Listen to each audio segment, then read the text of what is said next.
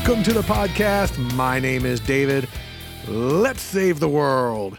And for this episode, we could have covered so many things, but we've decided to tackle social anxiety. In just a few moments, I'll be speaking with Jill Gevargizian, the writer and director of an amazing new film called The Stylist. And a little bit later, we'll be speaking with Dr. Christine Purdon. She is a professor of psychology at the University of Waterloo in Waterloo, Ontario, Canada.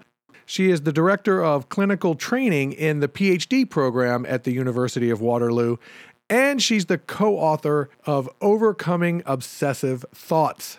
But first, there's been a lot of changes here at This Podcast Will Save the World, so I want to give you a little bit of an update on what we're doing. This podcast is now part of a larger effort that we're undertaking called Geek Wellness Education. We are a recognized 501c3 nonprofit that brings mental health and social community education and resources to the geek community. So if you'd like more information on what we're doing or to make a tax-deductible donation, visit gwecontact.org. And you can reach us by email at our new address. That's info@gwecontact.org. Or, of course, on social media at GWEcontact on Twitter, Facebook, or Instagram. As I mentioned before, we have the Horror Heals, a tribute to Child's Play's John LaFia, panels that are going to be at least 6 horror conventions in 2021.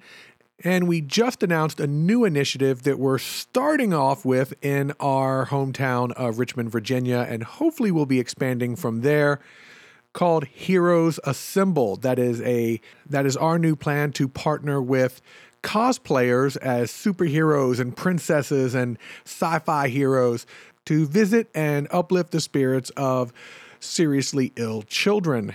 So as I mentioned, you can go to our website at gwecontact.org for all of that info. But listen, I'm really excited about The Stylist. It comes out on March 1st. So in just a few days, and it's about a lonely hairstylist who becomes obsessed with the lives of her clients and descends into murderous madness. I've seen it, it's fantastic, and it touches on a lot of issues that we cover here and a lot of issues that I've dealt with myself. So please welcome to the show the co-writer and director of The Stylist, Jill Gevargizian. Well, thank you. Again, I love the movie. I cannot wait to buy it and watch it again. So let's get into this. You have been a hairdresser for several years. What is it? My sister's a hairdresser. Some of her, obviously, a lot of her best friends are hairdressers. What is it about this profession and the kind of it's kind of a weird intimacy between strangers, one of which has their hands in your hair, between the hairdresser and the client that you thought would make a good setup for not only the short, which is amazing that people can see right now, but also the feature length. Yeah, like you said, I've been a hairstylist for now, oh my God, 18 years. I'm not sure anymore. I don't know how that much time's passed, but it's a really unique relationship because there's this layer of kind of, you don't know, it's almost like a confession or a therapist where you feel safe. I feel like talking about even more than you may say to one of your best friends. And I read about one theory for that, and I thought it was interesting, and it kind of boiled it down to the idea or the fact that it is a physical thing, like you said, your hands are in their hair, you're washing their hair. It is intimate physically and emotionally, and it's something about the physical touch and it being something that is open and in public. They say that's something like that affects us psychologically, makes us feel closer.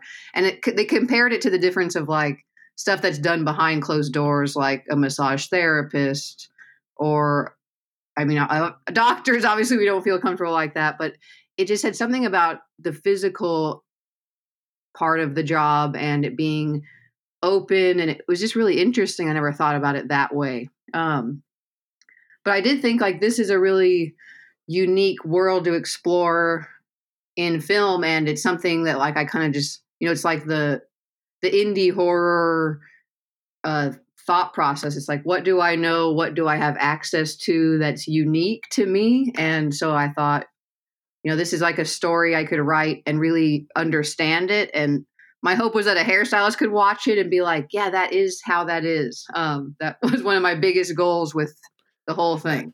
Yeah, and hopefully no one is out there doing what she does in this film.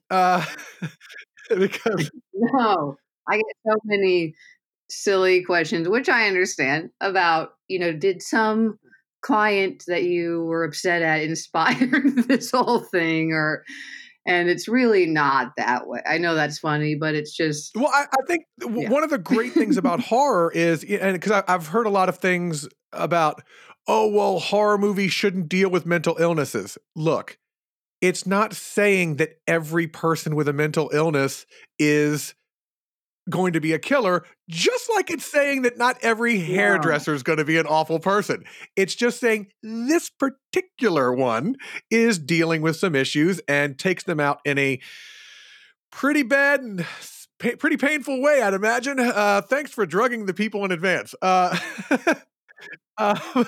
so I saw somewhere that that Leatherface was an inspiration, which I can definitely see that, wearing skin in a different sort of way, and also Dr. Giggles, which is awesome. No one ever talks about that film, but this isn't a typical slasher film. We are with the killer the entire film, and not only do we kind of see the world through her eyes, we sympathize with her. I know there's a couple, like I think I mentioned to you before, there's a couple oof moments in there where I'm like, oh man, I've been there. That sucks for her.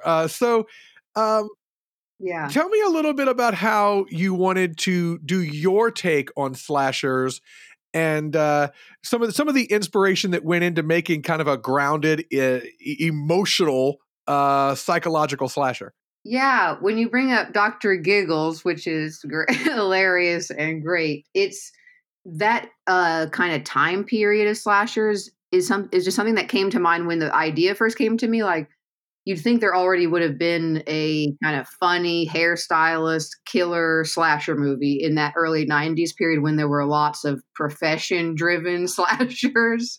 But then with my take on it, I really didn't want to do the traditional slasher setup, which is, more the victim's point of view and just like a fun, not super developed killer in your traditional slasher. With this, we kind of followed. I was try to turn to. There's not very many films that are from the perspective of the killer. Like Maniac is one, and I think as disgusting as Maniac is, you also feel sad for him.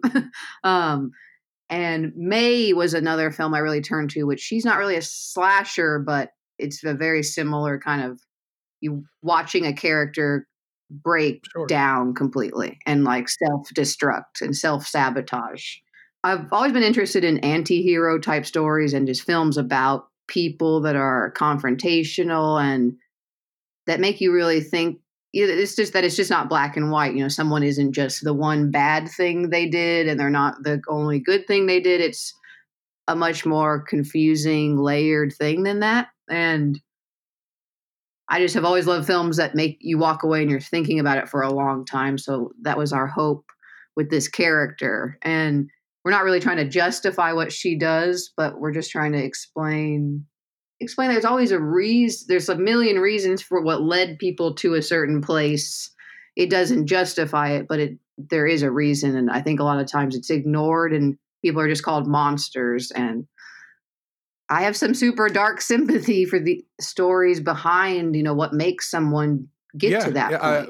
As do I. I mean, I don't know what that point is where you go, where it's someone like me who deals with depression and anxiety and all that, to where we go, I'm sick of destroying myself. Let me go get help. And what teeters someone over the edge of to where they're scalping strangers. I'm not sure what that Yeah. is, but that is a tragic thing, even though we're not justifying what someone will do after the fact. Yeah. And with her routine, and I kind of battled with this with the writing because I wanted her to feel really grounded, but I also had to accept myself that what she's doing is very over the top. It's not very if you compare it to any real serial killer, it's not very to do something so dramatic.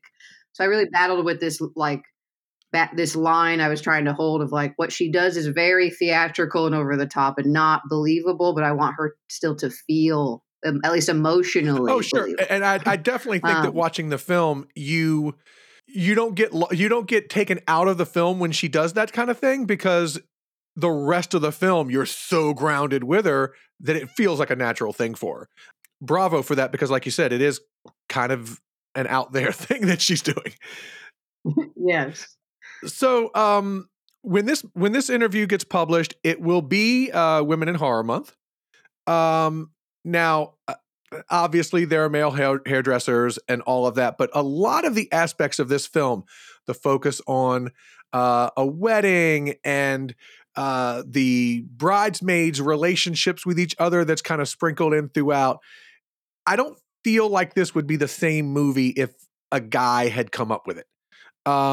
Maybe that's me being a little bit prejudiced, but honestly, a lot of my favorite horror movies are coming from women these days. I think that it's maybe not a coincidence that so many unique voices are coming from female directors. And previously, maybe we didn't get those. Maybe females didn't get those opportunities. Yeah. Where do you see horror? I guess not only historically, but is it finally changing now that we have your Revenge and Babadook and all of these amazing films that are coming out? Is the landscape changing? I think it really is, and I think it even expands beyond horror. I've noticed in film in general that finally it's becoming a focus to get more people behind and different types of people behind the camera. I think naturally, like what you're saying with these different perspectives, is we've just for so long it's been so common that almost every film was made by the same type of person. A white male was the majority, so that's why we were getting so much of the same type of story about the same type of character. It's just like it's natural that if you have different people telling stories, you'll get different types of stories. Like Stylus being so female heavy, and the female centric term has become kind of annoying to me because so many people use it, I feel like, just to promote stuff anymore. But Yeah. it just happened naturally. Like as a hairstylist, I've spent so much of my life surrounded by so many women. Not that men don't also do hair. But with the character, I just kind of saw her as not really entering her mind much. Sexually, she's super repressed. I never even thought of her as a sexual character. It took me a long time to figure out what that meant, but so it just kind of naturally developed that all these characters were women. And when we actually kind of got closer to making the film and I was breaking down the cast list is when I really realized, I was like, oh my God, we only have like one male role and it's not very big. It seemed intentional, but I really didn't do that. It kind of just came out that way. And I think that's why when we see all these films finally made by women like Babadook, Revenge, or Raw, like it's natural that the protagonist is now a female. And not that horror hasn't had that for a long time, but to be fair, the characters haven't been as developed. And yeah, we're finally getting more than just one type of person telling stories. And so that's super exciting. And it's natural, I think, to tell a story close to what you are or how you feel. So sorry, that rant went on. No.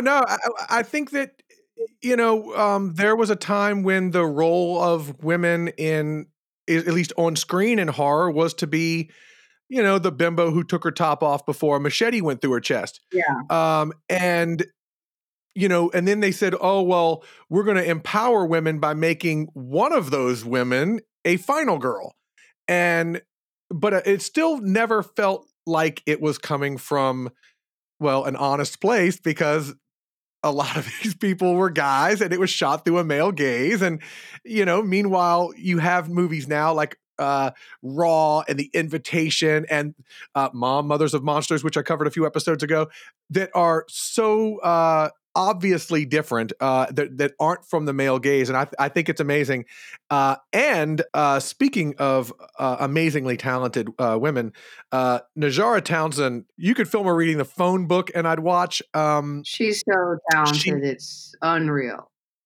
Yeah, Yeah, I'm on the same page. She could read the phone book. It'd probably be amazing. Yeah. She was in Contracted a few years back and was just amazing in that. And I was like, man, she's got to do more in the horror realm, because I'm not really much for, dramas and stuff. But yeah, I was looking forward to this movie, and man, she's great. Tell me about her. Yeah, through Contracted is actually how I was introduced to her as an actor, and I got to meet her actually at a premiere of that film. Trying to think, was that 2014 maybe? And yeah, I was so impressed with her performance, because the whole film is really her, like almost by herself in every scene, completely falling apart. It's like an incredible audition to show that she can do everything. And had the opportunity to get the short film script to her, and she liked it, and we were just like on and go. We just started going, and I was so intimidated. I still am by her talent because she's so good.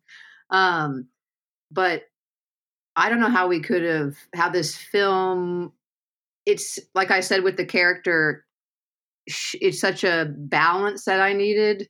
And I wanted her to feel so relatable, but she's also insane. And Najara can just say so much with like barely moving her eyes a certain direction. And, there's many scenes in Stylist where she's alone and there's no dialogue, and she just blows us away in every scene. And it's something about the fact that she can just portray so much with a look. Like, even we have this big dance club scene, which is kind of her worst nightmare scenario. And when they're like, we should go dance, and her reaction to it like kills me, because it's so perfect. It's just this sudden expression in her face that's small, but it's perfect. And I really think we owe Najara so much to how the film works, because it could have come off campy or silly, and we really wanted her to feel relatable and real while being this crazy over the top serial killer. And one thing because one of the issues with my anxiety is, especially, because I've gotten plenty of help, but with my dependency issues and anxiety, whenever I was talking to someone that I respected or whatever, I found it like impossible to look them in the eyes. But at the same time, I was like trying to get a gauge of them. But if they looked up, I'm looking away. And I noticed that she's kind of doing a lot of that in the film. I don't know how much research she did in it, but the timing of it was great, of where she's clearly trying to go, how is this person being so natural? And then there's several times throughout the film where when the person looks over to speak to her or whatever, she kind of looks away in a very natural way that I kind of identified with. And so just little details like that, I thought, again, hit me where it hurt. So thanks for that. And she really portrayed anxiety in such a way. What's weird is I don't feel like we talked a lot about anxiety specifically, which is something I really battle with, which maybe it was just obvious to Najara that that's what this was about. She so much displays those little uncomfortable moments and just got it. And I've been really happy to see, and it's opened my eyes to stuff that I didn't know I was putting into the movie. People really getting that from the film. They're like, oh, identify so much with the anxiety she's going through. I was like, wow, I put all my anxiety issues into this movie without realizing that was one of the main focuses. Yes, whether we know it or not, we're putting our anxiety out into the world. So yeah, she's amazing. So, and I know that maybe some of this wasn't intentional, but there are scenes where, like I said, I felt bad for the lady. She's obviously trying to figure out how to connect with people, how to have friends, how do I do what you do when everyone else is just doing their thing? And like I said, it really hit me and really connected as authentic. Was there I guess there was a tightrope you had to walk through to kind of, let's make this natural. Or like you said, was it all her just instinct? It was, we really wanted to like take the film completely into Claire's perspective, like put the viewer so much into her perspective that you almost start to see things in a distorted way, like Claire. Like there are moments where I feel like we identify with her. We don't like characters that she doesn't like. When really, if you step back and think about it, you're like, well, there's no real reason not to like this character, but I've just become so much on Claire's side that I'm like completely disillusioned with, like, I think how she thinks now. Yep. And like, there's this kind of climactic scene with, her and Bria's character, Olivia, where they have this conversation on a parking deck roof. And it's just a conversation, but it's like heartbreaking from Claire's side. It's like the end of the world for Claire. But for Olivia, she's just laying out simple boundaries. Like, I need space. And it's a normal thing to say. It's not like, I hate you, go die now. But that's what Claire's hearing. Yep. It feels that way when you watch it. It feels how Claire feels. And it's not totally honest to what's actually happening, which is what we wanted people to come totally onto Claire's side. And maybe question like, well, she's not really saying anything that's not totally understandable right now. Same with her husband. Claire develops this kind of total dislike of him for no real reason. But we feel the same way. And my editor actually pointed that out. He's like, you know what? I really am starting to dislike all these people, realizing there's no real reason. I just like Claire that much. So I was like, that was our goal, to make people a little disillusioned with Claire. Yeah, even the first time it shows the husband, he kind of walks into a room and starts talking, and I hated him instantly. But I only saw 5 seconds of this guy's life. I mean, there's no real reason to hate him. I just did. I hated that 5 seconds of him. Yeah, and that moment that you mentioned before about boundaries, man, I've been there. Yeah. As someone who deals with anxiety and dependency issues, it immediately made me think of moments in my life where I always call it leaning on people, where I'm like, trying so hard to connect and so hard to be like, hey, validate my existence, because and you can't say it, but in my head, there's some really, suicidal or, negative things going on in my head. Validate me. And sometimes that kind of push, you think it's you trying to connect, but what it really is, and you're getting way too close to me right now. Yeah. I mean, you're violating all kinds of boundaries. And I think we have to understand there's nothing wrong with her wanting boundaries. That's perfectly natural. Yeah. So yeah. That was one of those stop the movie for a minute scenes and kind of, David. uh, and kind of going off of that, the world is not out to get her. Yes, there are people who have shades of opinions of her just because she walks into their life. It's kind of creepy because of the anxiety stuff. And, people are entitled to kind of respond how they respond. But it's not like people are out to get her or ruin her life. There's even, Olivia is, Bree Grant is sympathetic. I mean, you can see where she's picking up, oh, there's something up here that I didn't know, and I don't really know how to deal with it. Yeah. But is it now my role to deal with it? Because I don't think it is. And so, especially from Bree Grant's perspective, can you talk a bit about how her character came about to where you didn't make her obviously, like I said, there's points where you're like, come on, Olivia, please just rescue this girl.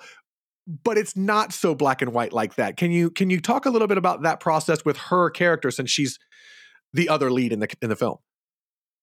Yeah, I think I never wanted the idea with her not being like a savior. To me, I guess boils down to like the simple idea. I feel like now I'm gonna get into all theory stuff, but that like a person, like no one can save another person if we're talking just about in general, and getting help with something, and also having that, like you're saying, what I call like the victim mentality, like everything is happening to me, the world is out to get me, feel sorry for me. That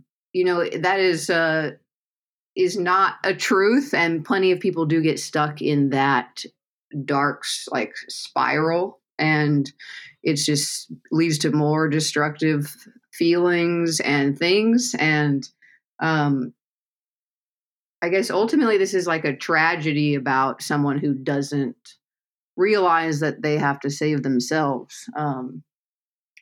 And so with her, I just wanted her to be a kind person, but that also, didn't feel like this isn't my responsibility to save this person. It is healthy to have boundaries and to be able to say them to people. And just wanted her to be like a very independent, strong woman who was kind of a role model for her, but wasn't going to take this thing on.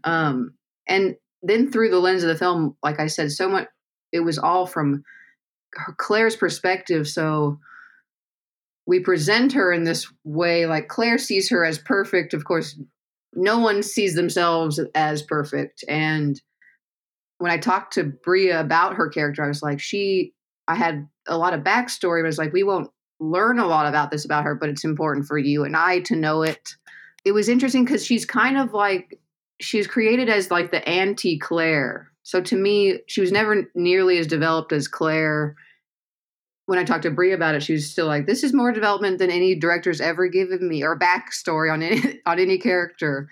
But I felt like real insecure about it because like Claire has like years of backstory I've worked on. But Olivia's always been designed as the anti-Claire. Claire sees her as they both came from the similar background. They had the same thing happen to them as a kid, and it's like, so why did Claire end up here, but Olivia ended up in this perfect place? So they're kind of like doppelgangers and opposites. And so much of Olivia's character was about this anti-Claire and all this theory versus why doesn't she actually help Claire? Sorry, I just went on a rant there. No, the people who know me and like who personally know me are listening to you right now going, are we sure this movie isn't about David?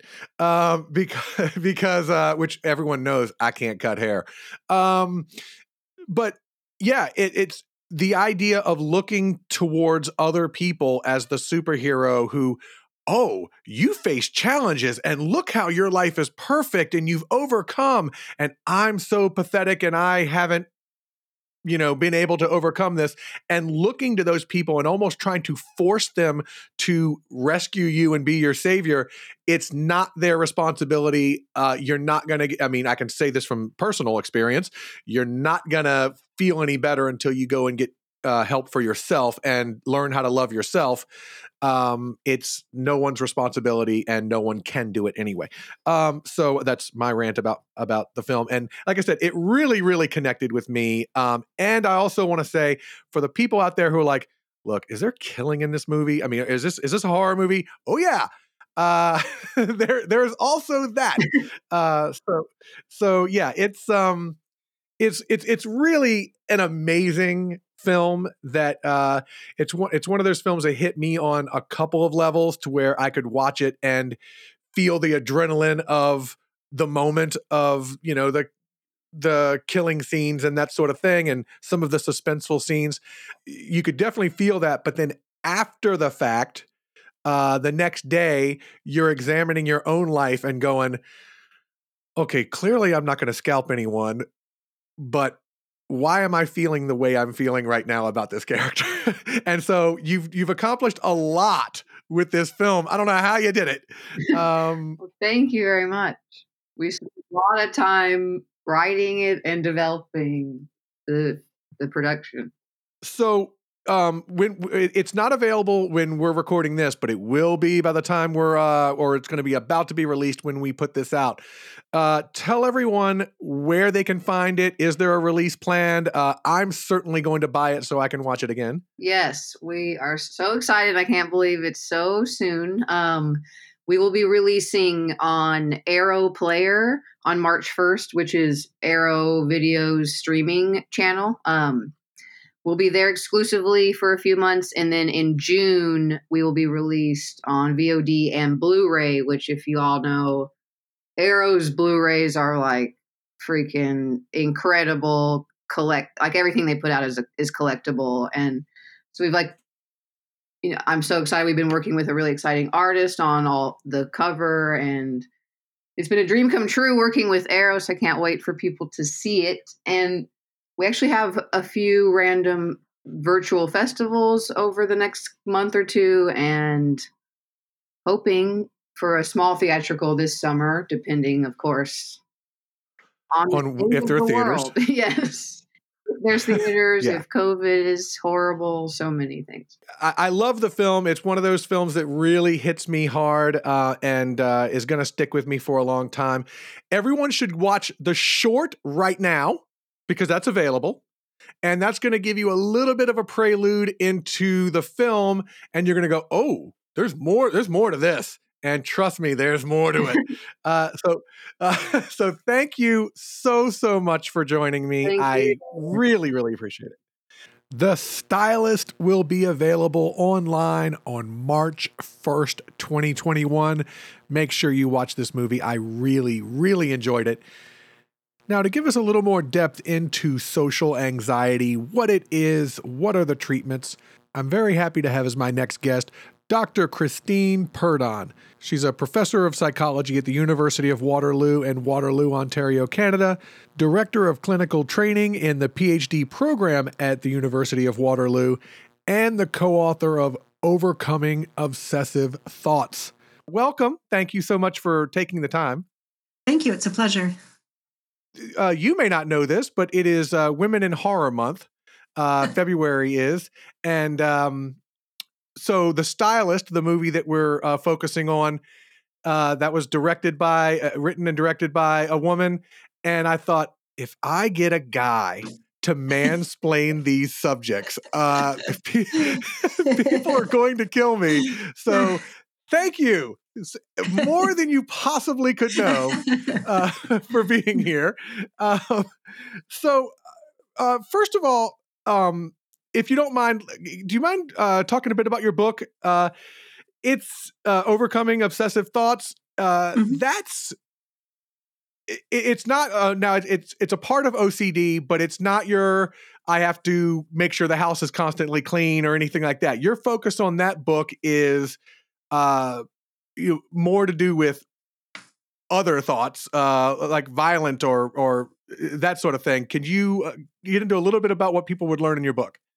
Yeah, no, that's, yeah. So you're absolutely right. A lot of people immediately think of OCD as being like contamination fears and cleaning, or else checking things lots and lots. And in fact, and those are absolutely part of OCD. But the book that I wrote with David A. Clark is addresses a type of OCD that we think of as like being characterized by repugnant obsessions. So these are thoughts, images, or impulses of doing or saying something you would never really want to do or say. So harming somebody, saying something blasphemous, or doing something blasphemous, and in thoughts of sexual acts that are repugnant to you. And so these kinds of thoughts, we don't necessarily realize are part of OCD. And they are associated with a lot of mental compulsions. So that's something else people who don't really know about OCD, is that people can be doing compulsions in their head. So, for example, people might be doing like a really excessive prayer cycle to try to neutralize a blasphemous thought. Or they may try to think a good image in response to having just had a flash of one of their obsessional negative images.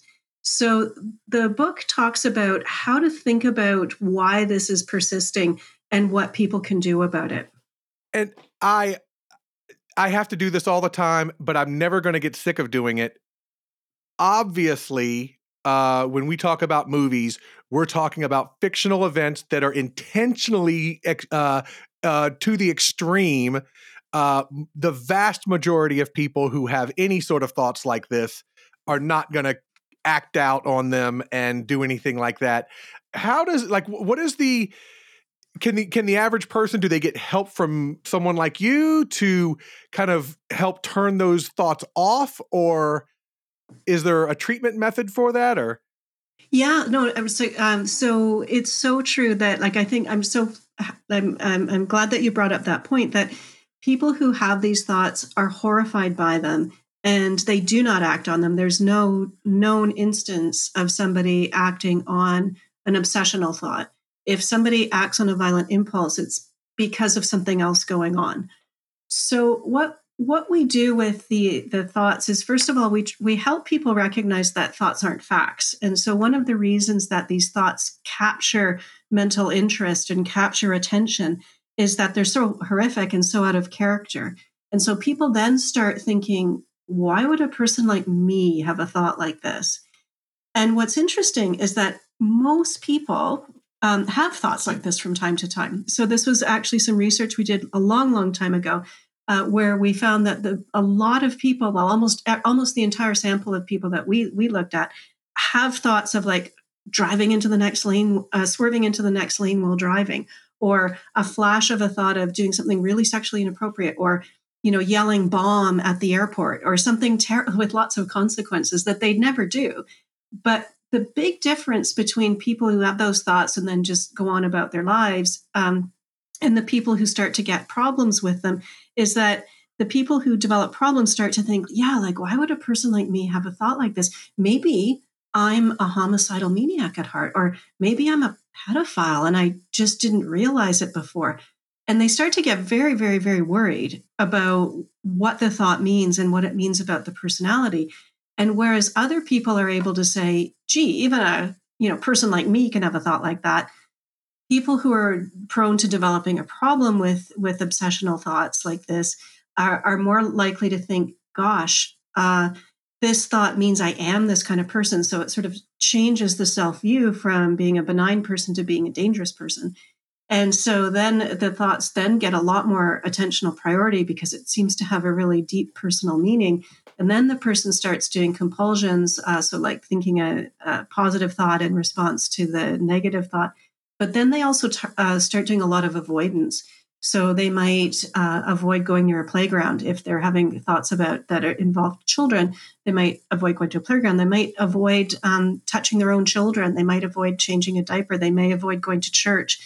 And the problem with that is that they don't have a chance to learn anything new about what the thought actually means.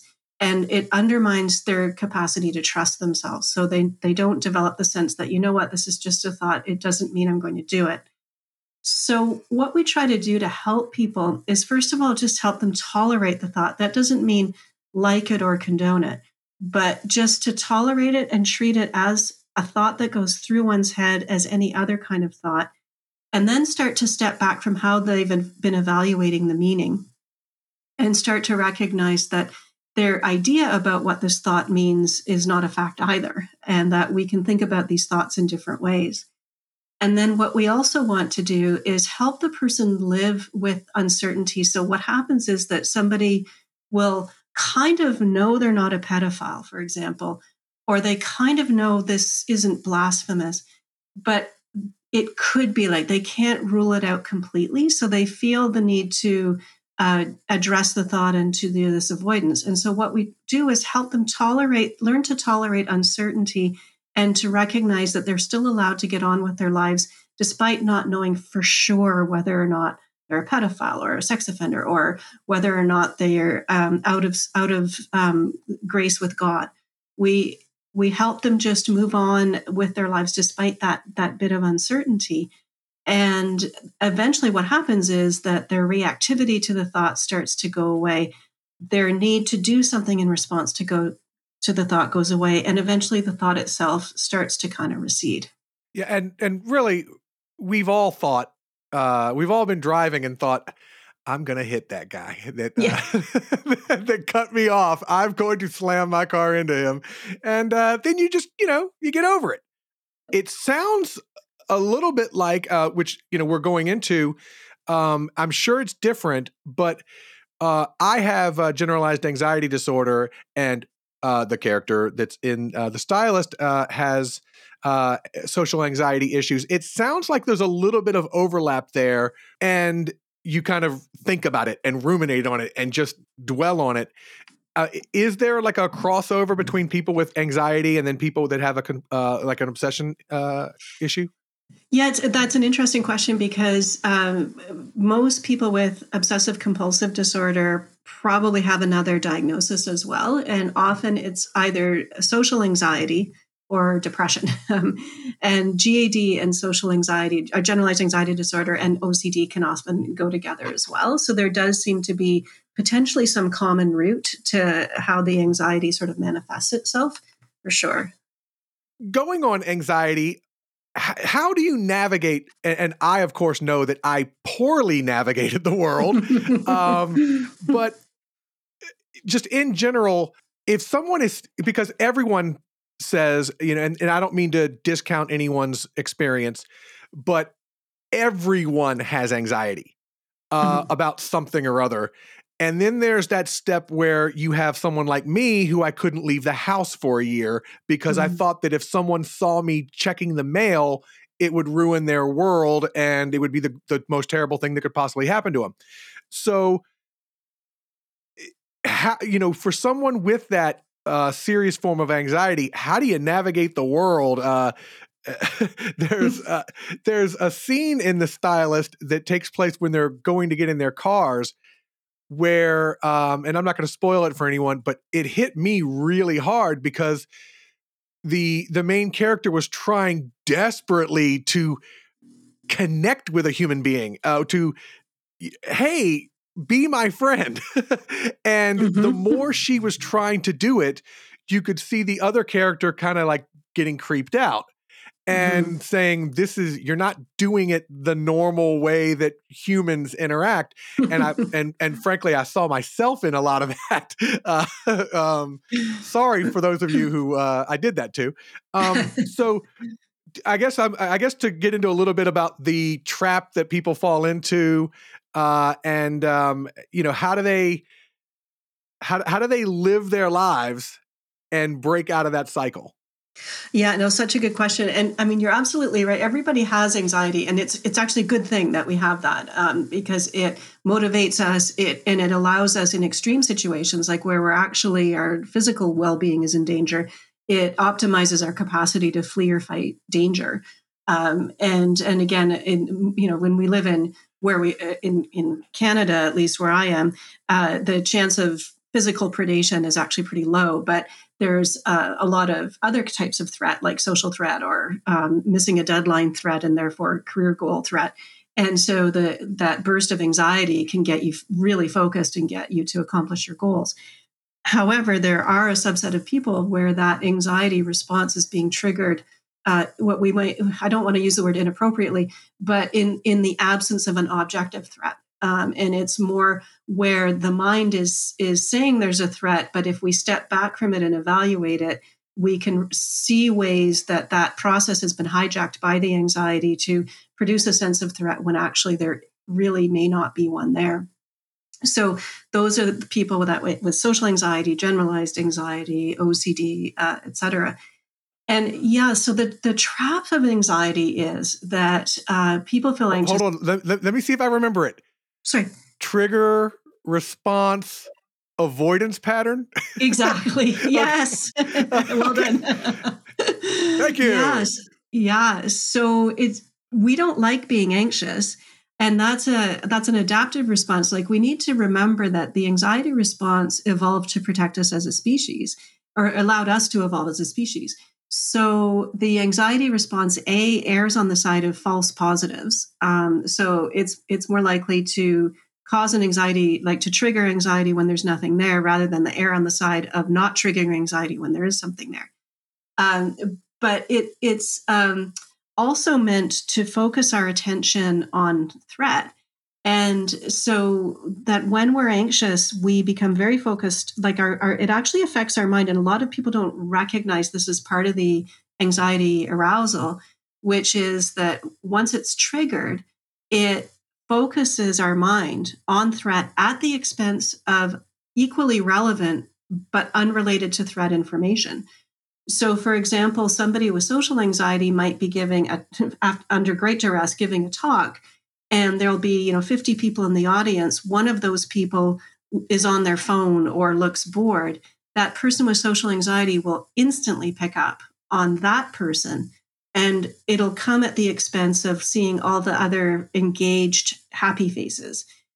So then it becomes, okay, look, I'm failing at this speech. And then there's a lot of self-monitoring of what's happening, which we don't have great attentional bandwidth and great working memory. So when we're trying to monitor our own performance while we're performing, and judge ourselves and catastrophize about the consequences of not getting it together and get on with it, it actually limits our capacity to do our job properly. So one thing that happens is that for, like you were talking about, the awkwardness in social situations, so people with social anxiety are multitasking at the speed of light. So first of all, they may have really, really strong, like exaggerated ideas about what other people expect from them. So they may go into a social situation thinking that they need to talk like one of the most intelligent people on earth, and they need to be witty and funny like the best comedians. And they also may think that unless they can do that, they only get one shot at this first impression. And if they blow it, no one will ever kind of view them favorably. So they go in loaded with an enormous amount of pressure. And then they're monitoring the other person so closely to see, like, am I doing okay with them or not? And that, I think, is what can create that sense of awkwardness, that because they're not able to just be themselves and be spontaneous and natural. And people pick up on that kind of quickly and start to think, what is going on with this person? and can start to withdraw, which then confirms the person's ideas about themselves. So I think that that's a real trap. And then then it makes it harder to go into the social situation the next time. But the other point I was going to make about anxiety is that it's very aversive. So when we feel a sense of anxiety, we're highly motivated to escape whatever situation it is, because way back as we were evolving as a species, we don't have big teeth, we don't have claws, our skin is soft, like we're really not, like we're just easy prey. So the way we survive is with a really, really functional alarm system that helps us flee and fight and anticipate flee and fight threat. So when we feel anxiety, we automatically assume there's something to be anxious about, and we do get this big escape or flight kind of mechanism. So we're very motivated to do whatever it takes to reduce that anxious response. And so often, like, we'll flee the situation, or if we can't flee it, we'll avoid the anxiety evoking aspects of the situation. So somebody with social anxiety at a party may avoid chatting with kind of the popular people, or the people that they think are more intelligent than they are. And instead, what they might do is go help the hostess pass out hors d'oeuvres. So then they're not on the hook for any kind of conversations, and they still look helpful. Or they may drink a lot, because then, like, drinking calms it down a bit, but also if they do something foolish, it'll be attributed to the alcohol and not to them being silly or weak or foolish or something. So even if people go through the situation, they come away thinking, oh my gosh, that was awful, and I needed to do all those things to get through it. If they leave the situation, they feel better. So what we learn is when I'm in the situation, I feel bad. When I'm out of the situation, I feel better. So if fight and flight responses are sort of rewarded. Well, first of all, I wasn't aware I was going to be so personally attacked in this conversation. Do you feel seen? Woo-wee. Man. Welcome to my life. She just explained it better than I did. And I think that the weird thing with me was I never realized that wasn't life until it was pointed out to me by a professional, and I got on medication and went through the behavioral activation therapy and stuff like that, to where I realized, oh, you mean everyone doesn't think this way?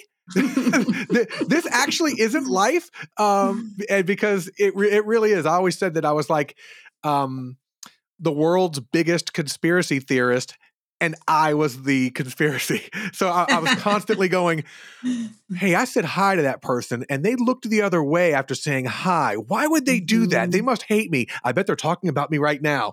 And then 4 hours later, I'm like, I should have told a funny joke or something. And it's like, David, get over yourself. So for the people who know that there's someone in their life that's going through this, and like I said, I didn't know I was going through something. I just thought I was worthless. What can the person who knows them do to kind of direct them? Is there an appropriate action? Because I know a lot of people that I knew that kind of maybe, didn't know how to act, so they kind of parted ways with me. They've said since, I just didn't know what to do. I knew something was wrong, but what am I supposed to do? Is there a way to not walk on eggshells, but kind of direct someone in the right direction? Yeah. So I think one thing about anxiety, because people are in distress when they're anxious. And so if they reveal that distress, and people with social anxiety are highly motivated to try to conceal those anxiety responses, because people with social anxiety often are of the opinion that if other people see them looking anxious, they'll think the other person will think they're weak and not worthy.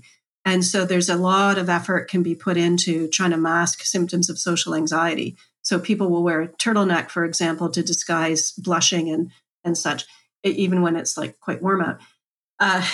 But the other thing that the people around somebody with anxiety, our instinct is to soothe, is to try to calm down the anxiety and to accommodate the anxiety, to do what the person wants. And the problem is it puts the anxiety in the driver's seat.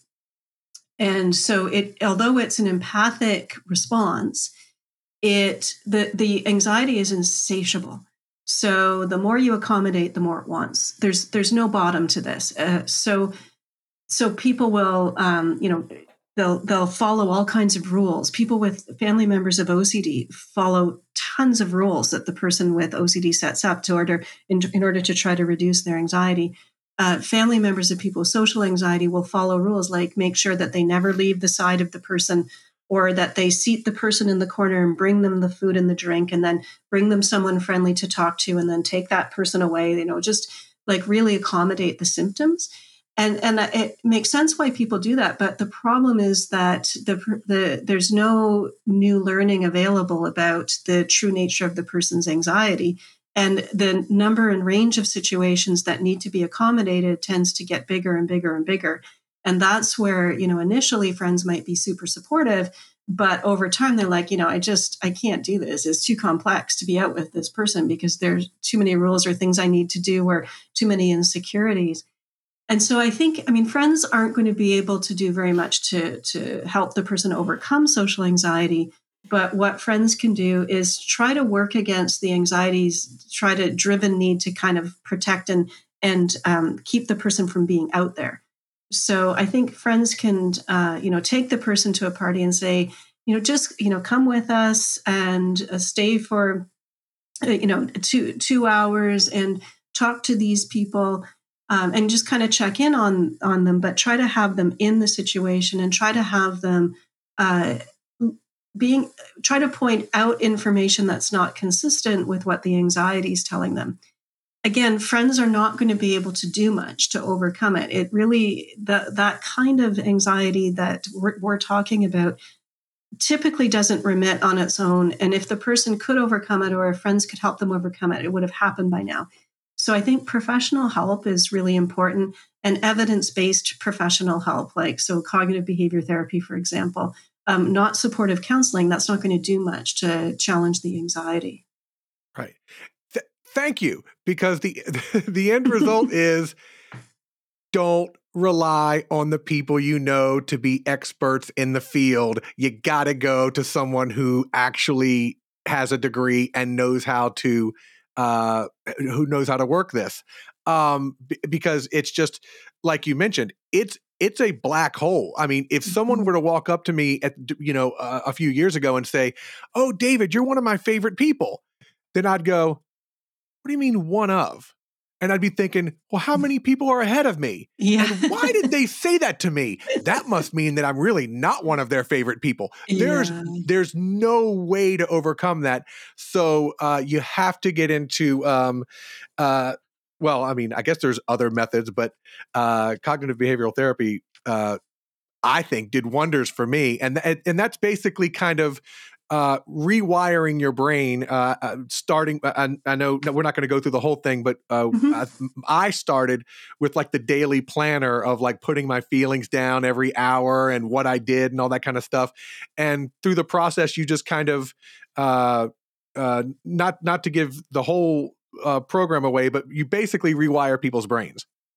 Well, so I think what you're doing, and the way I see the goal and purpose of cognitive behavior therapy is to override the automatic processes that are driving the emotion or behavior of complaint. So with an anxiety response, when the anxiety gets triggered, there are the physiological changes in the body that prepare the body to flee or fight danger. And then there's the emotion, which could be fear, anger, which I'll talk about in a minute, but panic, terror, etc., or even just a low-grade sense of dread or threat or doom, or the shoe is going to drop. I just know it. I just don't know what it's going to be. But also, more importantly, is that this shift in attentional priority. So it's important to recognize the way our attentional system works is that at any given moment, we could be having 100 different thoughts.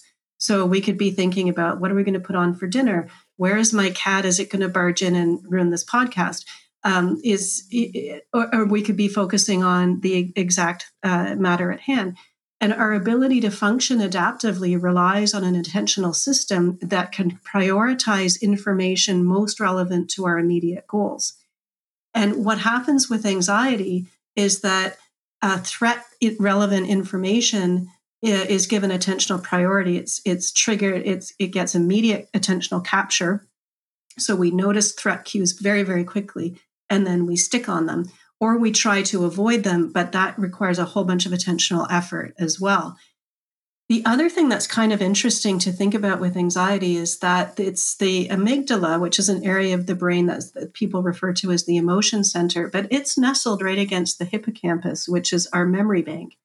And what they think is going on is that when the amygdala is activated with anxiety, it knocks on the door of the hippocampus and says, I need to respond to this situational threat really fast. Can you give me a relevant memory that helps me know what to do? And so what happens is then you get memories of similar situations. So let's say when you were in grade 6, you were humiliated by a teacher in front of the class and they all laughed. You may carry that with you in ways that you may not realize. So now if you're in a meeting and it's a similar type of situation where you've got somebody in the meeting who's like that really super mean, unprofessional teacher, it may activate immediately that memory. And your response might be, this is dangerous. Don't even say anything at the meeting. So you may be responding to old autobiographical things that have come up very quickly because, again, anxiety is meant to help you act very, very quickly in the face of threat or perceived threat. So we can have a lot of processing that's happening outside of our awareness that that's really what's going on. And in cognitive behavior therapy, what we do is help people take that mental step backward and look at the conclusions that the anxiety is presenting to the person on a silver platter as if they're facts. So, for example, in this meeting situation, the rapid conclusion is, don't say anything or you're going to be mocked or humiliated. And so then you don't say anything, but then that has consequences. And you sit the whole meeting worrying about being called on. But it's presented this idea as a fact in your brain, and it hasn't given you the opportunity to step back and evaluate, well, wait a minute, is that really a fact? Do I know for sure that's happening? And it doesn't give you a chance to get new learning about the meaning and importance of even that memory. I mean, that memory means that the teacher was very unprofessional and cruel, not that you're an idiot. But you don't have a chance to update that meaning.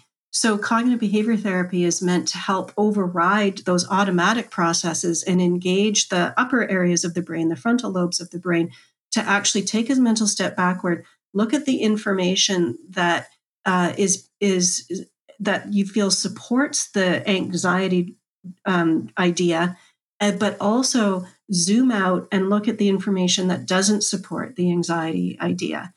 And then you have an opportunity to see what is the idea that best fits all of the information, not just the information that the anxiety makes available to you through that attentional prioritizing. And honestly, I don't know. I mean, I guess everyone does have bits of this, but it's amazing how when I started going through cognitive behavioral therapy, where I would notice something happened to me decades ago, and it affects the way I act on a daily basis today. Yeah.